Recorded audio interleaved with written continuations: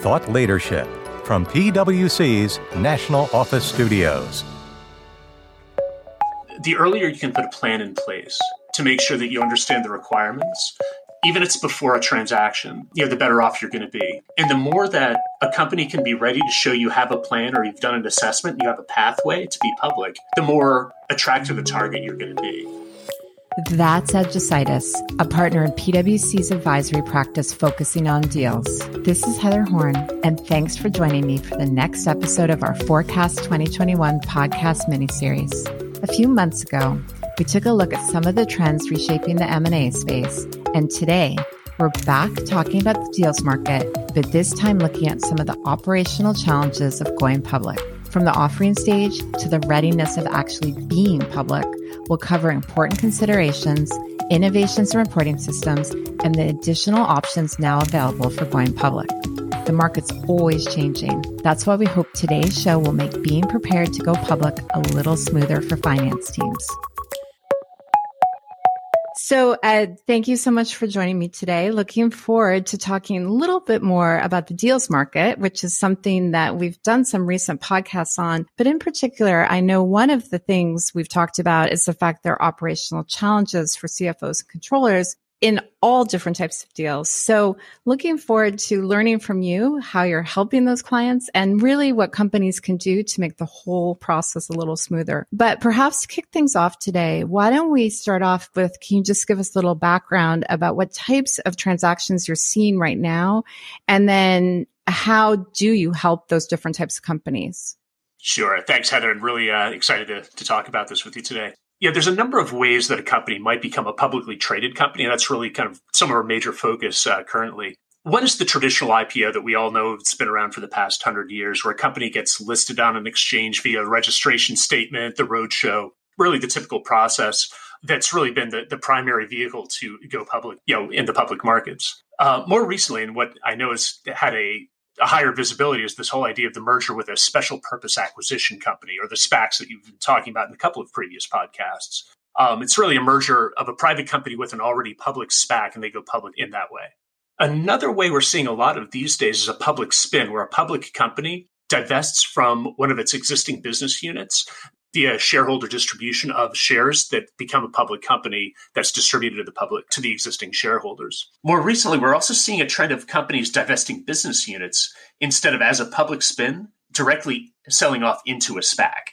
And a fourth, and this is relatively kind of new and growing, is this idea of a direct listing. It's kind of more of for a select type of company. But it's a process by which, it's a slightly different path to get to a public company in terms of how you actually market and market the shares. But at the end, you still have all the requirements of a public company.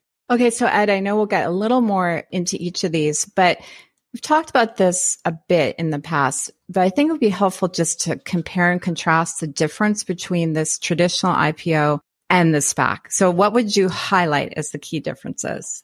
Yeah, a traditional IPO is a pretty lengthy process by which a company needs to file a registration statement, and that involves gathering a lot of financial information, historical and pro forma, get audited, and fill out a number of the other sections, such as risk factors, liquidity, et cetera. It's a very prolonged process to put that together. And after the registration statement is completed, the company needs to go through a marketing process. They'll go on a roadshow and drum up interest. And eventually that will lead to the public offering eventually becoming effective, and that the company will be public. The difference with a SPAC is that a SPAC is already a public company, even though it doesn't have operations. These are often called blank check companies. The SPAC is set up to acquire a company, usually within 2 years. Is a bit of a time limit, to find a target by which to acquire that target and go public. So there's a lot of pressure on that kind of transaction for the SPAC to find the right target and then execute on the transaction before the 2 years is out. A little bit of the difference there, too, is that a SPAC really is acquiring a company. It's not necessarily an IPO because a SPAC is public. It really has to go through the full diligence process to look at the company, identify the company, diligence the target, and then still acquire all the shareholder approvals for an acquisition. And then once that happens, the company will de-SPAC, and then the combined company will be a public company. So then, Ed, in the context of this conversation, when we're talking about, let's just say, readiness, we're really focused on readiness from the perspective of a target of a SPAC company. Is that right? That's correct. The target of a SPAC company is going to be a private company, and it really needs to get ready very quickly to be a public company after the SPAC acquires them. So that is really the focus on what we're looking at. The SPAC itself doesn't have operations. It is a blank check company. So we're really looking at what do we need to do to that target company to be ready. All right. So if I'm that private company, I could either do a traditional IPO or potentially be acquired in a SPAC. Now, you've mentioned timing a couple of times. So when we think about timing, you said a regular IPO can be lengthy. You said this could be accelerated for a SPAC. So what do we mean when we say accelerated? Yeah, historically, we've seen a traditional IPO being about an 18 to 24 month process from the time you decide you want to go public to the time you actually become a public company. This gives the company a good amount of time to prepare. Recently, we've seen a very hot IPO market, and there's been a lot of companies that have wanted to go public. So there's been a compressed time frame to maybe half of that range, where companies need to prepare very quickly in order to take advantage of the market conditions. That time spent in two different processes. One is the going public process, which is the readiness for the actual filing, the actual registration statement, and everything that goes along with actually becoming a public company. And the second part of it is the being public, which is a matter of considering what are your requirements after being public for financial statement requirements and public operation, and what do you need to do in that time to be ready by the time day one comes along in order to be public. So usually as we think about that process, that tends to be an 18 to 24 month process to make sure, not only you do all the going public process, which includes the roadshow, et cetera, but also that you're ready to be public, that come day one, you're really effective. With a SPAC, the timing tends to be a little more compressed. As I'd mentioned, a SPAC has a 2-year time frame, and sometimes it might be a year or more when they're actually out there identifying a target. So that doesn't leave a lot of time on the back end to complete the transaction. So what we're usually seeing is once an actual transaction is identified, there's usually about a 4 to 6 month process in order for the SPAC transaction to be completed and become public. And in that time, very similar, there's the going public considerations where financial statements need to be filed with the right amount of historical periods as well as being audited, but also that accelerated focus on being public. We're looking at a private company that might not have complied with public reporting requirements before. And we only have that period, 4 to 6 months, to make sure we're ready. All right. So very fast. So I know we're going to get into some of the tips for how you get ready to do this faster, but let's talk about a few more types of transactions before we do that. And then we'll look at all of them together. So you mentioned at the very beginning, as well as spins. And I know a spin in theory, you were part of a public company, but now you're a standalone reporter. So how does that fit into this conversation? Yeah, it's very similar in terms of the planning and the execution, in terms of both the going public and being public. As you'd mentioned, Heather, this is really a transaction where a public company is really splitting into two, and the shareholders at the end will have shares in two public companies. So there is still a focus on the going public. There's a Form 10 that needs to be filed with all of the registration statement type data that's going to be required. But really what's very complex on the spin is the being public, because you're really looking at a company that has a lot of probably common finance processes. Finance tends to be one of those processes that's common across business units, maybe less so than, say, manufacturing or operations. So in order to be ready to be public and be separated, there's a really lengthy process to make sure that you understand where the entanglements are and what the plan is to make sure that the two companies can operate separately at the time of day one. And when we think about timing from that perspective, that can similarly be kind of 9 to 12 months of planning, then 9 to 12 months of execution. So it can also be about a 2-year process. And similarly, spins have become, over the past year or two, I've been involved in a lot of spins. And I think it's an important trend because companies really are looking at their portfolio and saying, what's important to me? Where do I want my growth to be? Are there areas that really make sense to have, a separate focus, to be its own public company so it's not kind of in our shadow or kind of or deprioritized compared to what we need to do. Then one last question, sort of setting the stage, is I know from talking to you, in some cases we can be dealing with sort of multiple transactions. And what do you mean when you say that? With the multiple transaction, we're seeing this a lot with SPACs, where in addition to a SPAC acquiring a single private company, they're looking at multiple other targets and using a private investment in public equity vehicle. There's funding to make additional acquisitions at the time the SPAC is merging with the primary target. The complexity there is not only do you have a company that needs to go from being a private filer to a public filer, but you're also going to be in the midst of doing a finance integration because, come that first quarter, not only are you publicly reporting on your results, but you're going to need to consolidate and do purchase accounting and everything you'd need to for an acquisition. So all of a sudden, a private company can go from doing its own accounting to all of a sudden having to do a complex consolidation and deal with a lot of complex accounting issues in a very compressed time frame in order to file that first 10Q. All right. So if I wasn't already concerned about doing all this work, you've definitely gotten me with that one. So before we get into some of the details about how to do this, I have a broad question. My own experience dealing with companies going public through traditional IPOs, there's this whole sense of building up to the IPO, huge, enormous amount of work, sigh of relief, and then suddenly realizing you have to do this ongoing reporting and maybe you're not ready. But from your perspective, having seen lots of these transactions, which part is actually harder, would you say, getting ready or the being public portion? They do have their own challenges. And I think a company has to balance both of them in all of these types of transactions because, finance, in addition to having its day job, has to do all of this. And there's competing priorities to make sure that we can get all the filings ready, but also to make sure that come that first quarter, we're able to file the 10Q and do an MD&A, which we may never have done, or have to deal with, earnings per share calculations real time.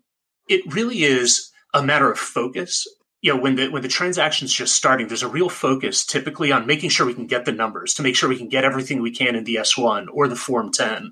And that can be a lot of effort. But really in parallel, if you wait until the end to say, okay, now that we're done with that, now we've got to flip over and make sure we can be public. There's often a real time compression. And if it's a matter of, if there's projects you need on the IT side for separation or for improvement to make sure you can do proper accounting for revenue recognition or lease accounting, if you haven't thought about that kind of going throughout the project, you might be in a bad spot when you actually go public. So I'd say both are very important. And I think a lot of people see that initial filing portion, the going public part, as the mountain to climb. As an operating focused person, I think about, okay, what happens Q1, Q2, Q3? There is no room to breathe. And if you have neglected thinking about getting that ready, you really might have a bad couple of quarters in terms of your quality of life. So let's again think I could be in any one of these transactions. And no matter what my timeline is, it's probably hard to focus on the future and what I'm going to need to do once I am public. How do you talk to companies and get them to realize you can't just focus on the here and now, maybe particularly if you're a target for a SPAC, but really in any of these scenarios? When we talk to them, we really do bring our experience here because, like you say, there does tend to be a focus on, let's make sure we have the filing ready. We as an advisory practice will go out, with our capital markets team and make sure that as we set up this project, it really is about putting a project together that's not just focused on the filing, but putting it all together. Doing a gap assessment, I think, is really key. And this is what I see with all my clients. You go function by function and you realize, oh, it's going to be tough to file with this timing. Oh, we're not going to be able to gather this kind of information easily. Doing that up front while people are thinking about what are our historical requirements and how do we get audits done, but really talking to the CFO up front, thinking about this as a single project. It's really an overall project, whether it's a divestiture or whether it's a SPAC or if it's a regular traditional IPO, putting it all together and making sure they understand this is everything you need to do to be a public company, and understanding those gaps and knowing we need to fill those gaps somehow is absolutely key. And that's what we do up front to make sure when you're considering these transactions, you're thinking all the way through all your requirements. So if I'm a CFO and I'm excited about this, I need to take a big step back and say, wait, there's a lot involved here. So if I'm in that situation, what's this number one problem you see people grappling with? Number one really gets back to resources. Typically, and Heather, I don't know if this is your experience, when I deal with finance functions, they're already fairly thinly staffed. There's not a big bench waiting for projects. And now, in addition to doing your day job, you have the going and the being public preparation process. The idea of being able to look at your staff, understand what they're doing today and what they're going to have to do over the next, whether it's 3 months or 22 months, 24 months that we talked about, really laying that out and understanding, do I have the bandwidth is absolutely key. Along with that is really the skill sets. If you're going, especially if you're going from being a private to a public company, you have new requirements. You need people who understand SEC filing requirements, some of the new technical accounting requirements. You might not have anyone on staff who understands how to calculate the denominator for EPS. That might be a new skill. So thinking about all those requirements and what your gaps are, and then have a hiring plan to get there is absolutely key. And I think we know right now, the market for finance folks, from what I've seen, is very hot. And it's really difficult to get people very quickly. It could be 2, 3, 4 months before you identify and onboard a good candidate. And if you're in the midst of a SPAC transaction, that really might be halfway through your transaction. So I recommend that the sooner you can really put a resource requirement together, understand what needs to be done and what your skill gaps are, that's going to be absolutely critical to your success. Well, and I sort of laughed when you said that, people being busy in finance, because I was thinking of my years of being an audit partner. And I can't think of a single client that was just waiting for an IPO to be dropped on them, whether in any of these formats. So I think hiring is good advice.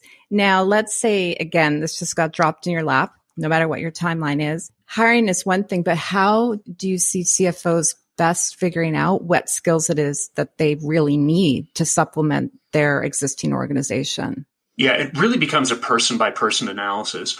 You start with the best practice of what a finance function needs to look like as a public company. And there's certain things that you're probably naturally not even going to have as a private company. I think about potentially internal audit. Private companies may not have the most robust internal audit and control environment. Investor relations. Typically, in a private company, FP&A might take that kind of role to do investor communications to a private community. So there's some pretty immediate needs and kind of what I'd call almost obvious gaps to say, here's some people we really need early in the process to make sure they're supporting. As for the rest of the company, it really becomes, when you think about controllership and FP&A, it's really assessing their experience and their skills. In a lot of cases, you might have folks who have done this before. But if you have a team where there's no one with public experience, and I think about this especially in the controllership, if no one's done a consolidation and gone through a 10K, 10Q, MD&A type process, that's probably something you want to bolster because it's hard to learn on the job and be really efficient in those first couple of quarters, and it's a little risky. So really assessing those kind of person by person and understanding what that public company needs is absolutely critical.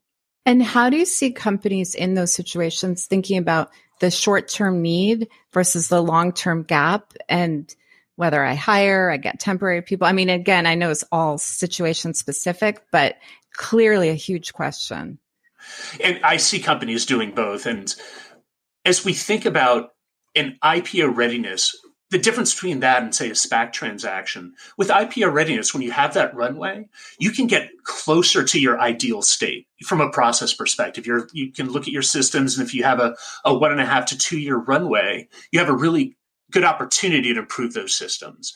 When you look at your staffing, you're able to look at that objectively and say, hey, over the next 6 months, 9 months, we can hire. It becomes a little more difficult in a SPAC position. As I said, the timing's going to be compressed. And that's where we do see there are a lot of folks who really need to get good enough to be public. Really, there's an absolute requirement. Like when you have to file, you have to, do the proper SEC level accounting and follow all the requirements.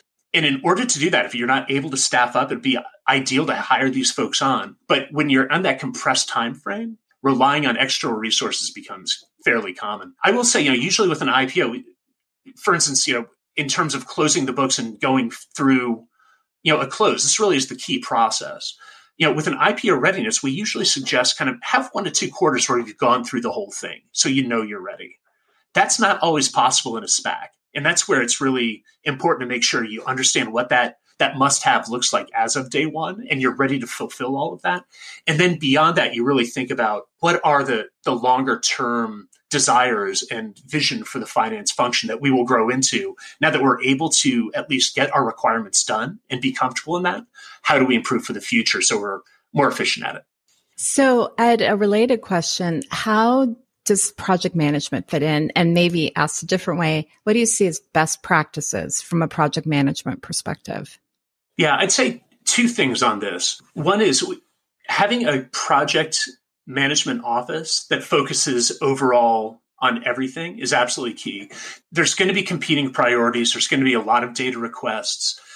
There's going to be things that need addressing immediately, new issues that pop up, dependencies that are being missed. And making sure that you have a project manager who's really dedicated full time to this. I mean, this is what we see in about half of our deals. It's a real success factor to have someone who's really fully dedicated in finance to making sure this all happens, because it really is going to be a full-time job for a period of time. But making sure that person has a vision over everything, understanding the going public process as well as the being public, because there's going to be times where we're going to have to prioritize. And if you have two different competing teams on that without that kind of overall coordination, there's going to be the possibility that the wrong thing gets focused on because one team may be louder or is able to pull information more quickly than the other team. So having single leadership over this is really a key success element to make sure that that it all goes well. And I'd say also just an overall the reporting cadence that goes along with having a dedicated project manager, making sure that you have all the sub teams really reporting up that are working to a project plan, and they can report overall to management to say, according to our overall project plan, here's where we are in terms of being ready and going ready, and making sure that that is regularly, usually on a weekly basis, updated and really being managed. Like really managing this as a process, both going and being, not separately, is going to be key. And having those kind of dedicated resources doing that are a success factor. So then to that point, if you think about these different processes or potentially process teams, what are sort of the key process points that you would focus on, maybe starting with reporting, and then what else are you thinking about? Reporting really is the absolute critical one because that is the immediate focus, right? I mean, you're going to have, in a normal case, you have 40 days to file your 10Q and everything that goes along with that, including a script to the for the investor relations, what's actually being said on the earnings calls and everything that goes along with the filing. So, that's an absolute must-have for being public. I'd say after that comes controls as a favorite topic for a lot of CFOs and controllers, and really understanding what your path is going to be to fulfill controls, and especially Sarbanes-Oxley is going to be absolutely key. I think about Sarbanes is really split into two different requirements. One is an absolute requirement that kicks in the first quarter of reporting, the Section 302. So, companies need to be ready to make sure that they can do those 302 certifications come the first quarter. Now, the more onerous requirement is on the Section 404, which is going to be the certification of the effectiveness of internal controls. Now, in a typical IPO, and this is interesting because this is where things can start to differ between an IPO and a SPAC. In a typical IPO, you have the ability to wait for your second 10K to do that full certification. You're exempt in your first 10K filing. So, you have a bit of a runway. Now, part of this needs to be the project. Assess up front to understand where we are today and where we need to be for SOX once we actually need to certify on Section 404. Now, with a SPAC, you might not have that kind of time. As we had mentioned, a SPAC is already public, so they filed the 10K. And depending on some of the timing on the transaction, you might not have a 1-year delay that some companies usually have when you acquire a company, or you're able to defer on your first 10K on that 404 certification. With a SPAC, that's not always available. So depending on the timing, you might only have a quarter or two to get ready for SOX. And that's one of those areas where with every SPAC I've done, we've made sure that we have someone up front, both legal and from the auditor perspective, right? To understand, okay, what are our requirements? What are the timing? Can we get relief? And if not, what's our plan to try and get this to happen on a rapid timeline? Because we all know implementing SOX can be a 12 to 18 month process on the inside. And if you're talking about a couple of quarters, it's going to be a real challenge, and we're going to have to figure out how to do that. And that's where we bring in legal, the auditor, and folks who really focus on controls. And then maybe related question, how does technology fit into this conversation? Yeah, technology is, increasingly important in finance, right? I mean, this is the continued digitization has been one of those trends we've been seeing for the past 5 years.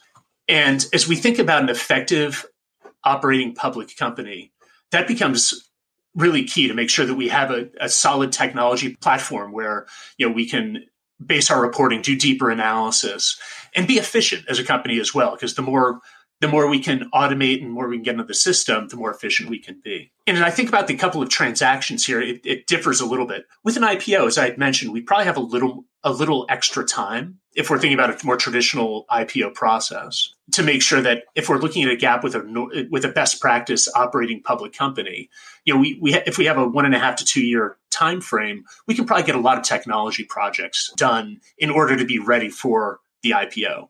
With a SPAC, we might not have that kind of time. If we think about 3 to 6 months in a technology project timeline, that's not a lot of time to actually get something accomplished. So really, what we see there is there might be the longer term system implementation. There might be once we go public, we'll think about how do we really kind of enhance and improve our systems. But in the meantime, there's still things that we can do from a technology perspective to make sure we can fulfill our reporting requirements. We're seeing a lot more kind of RPA. There's shorter term solutions where we can implement technology to make sure we can automate or use bots to accomplish some of these things that we might not have had to have done or potentially have just done manually. So, the ability to use RPA and also to enhance what we can very quickly on our native reporting tools. And, I see a lot of putting in some additional digital enhancers to make sure that we can do some of the reporting a little more quickly in the short term before we have the longer term enhancements. And then finally, in the short term, we need to make sure that we have people who know how to use the macros and make sure that it's well controlled, so that because that's going to be part of our reporting infrastructure for some period of time, that we're doing that effectively. And if I could just talk to spins for a second, thinking about that as a transaction, that is absolutely one of the longest lead time items and the biggest decision in a spin. As we had mentioned, in most companies, you're on a single accounting transaction platform. You're on a single ERP, single reporting platform. And if you need to spin, you need to be thinking about, what does my future environment look like? And that could range from either the new company clones the old environment completely and they basically become two separate operating systems, or you might use some system logic to essentially still have a single system, but have divisions within that separate the data, separate access. So it almost operates as two different companies, even though it's in the same box. Both of those take an enormous amount of planning and are costly. So as companies are considering a spin, the number one success factor here really is a matter of, what are we doing from a system perspective? And especially that needs to be in place at day one. So that's one of the reasons sometimes that spin might be kind of a 12 months out, because you need to do something with your systems to make sure that you can operate as two separate companies. So, Ed, this is a daunting list of things to do. And it's even more than I remembered, again, from when I had been involved in this before. Do you see companies actually anticipating even before there's a true, a known transaction on the table? Or are you mostly seeing companies, something gets dropped in the CFO's lap and then they're scrambling to play catch up, or some combination of both? Yeah, it's a combination. The earlier you can put a plan in place to make sure that you understand the requirements, even if it's before a transaction, the better off you're going to be. What we're seeing, like you say, with a SPAC right now, kind of a 4 to 6 months is not a long time to get ready. A lot of companies that are anticipating, I'm seeing this now, anticipating that there might be a SPAC in their future, they're starting to do that planning now before they become a target. As I'd mentioned, a SPAC is going to do its due diligence and look at companies, not just from a financial perspective, but from a readiness perspective. And the more that a company can be ready to show you have a plan, or you've done an assessment and you have a pathway to be public, the more attractive a target you're going to be. So I've seen both. I clearly recommend the latter in terms of thinking through before there's even a transaction on the table. And I'd say on the spin perspective, you almost need to, before you even go out to market saying we're going to spin, you actually need a pretty good plan in place, because if you announce there's some timing and you're going to do the spin, yet there's some technology or process issue that comes up and it's going to be really hard to separate, that might affect how quickly you can get out to market.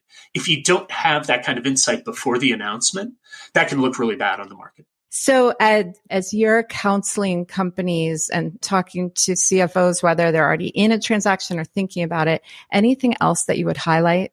Yeah. As we've talked here, we've really focused the conversation from the perspective of finance, the CFO and the controller. Yeah, it's worth noting that other stakeholders are going to have their own considerations. Think about the investors and other parts of the leadership in the company itself, and what they consider important might be a little different from what finance is considering important.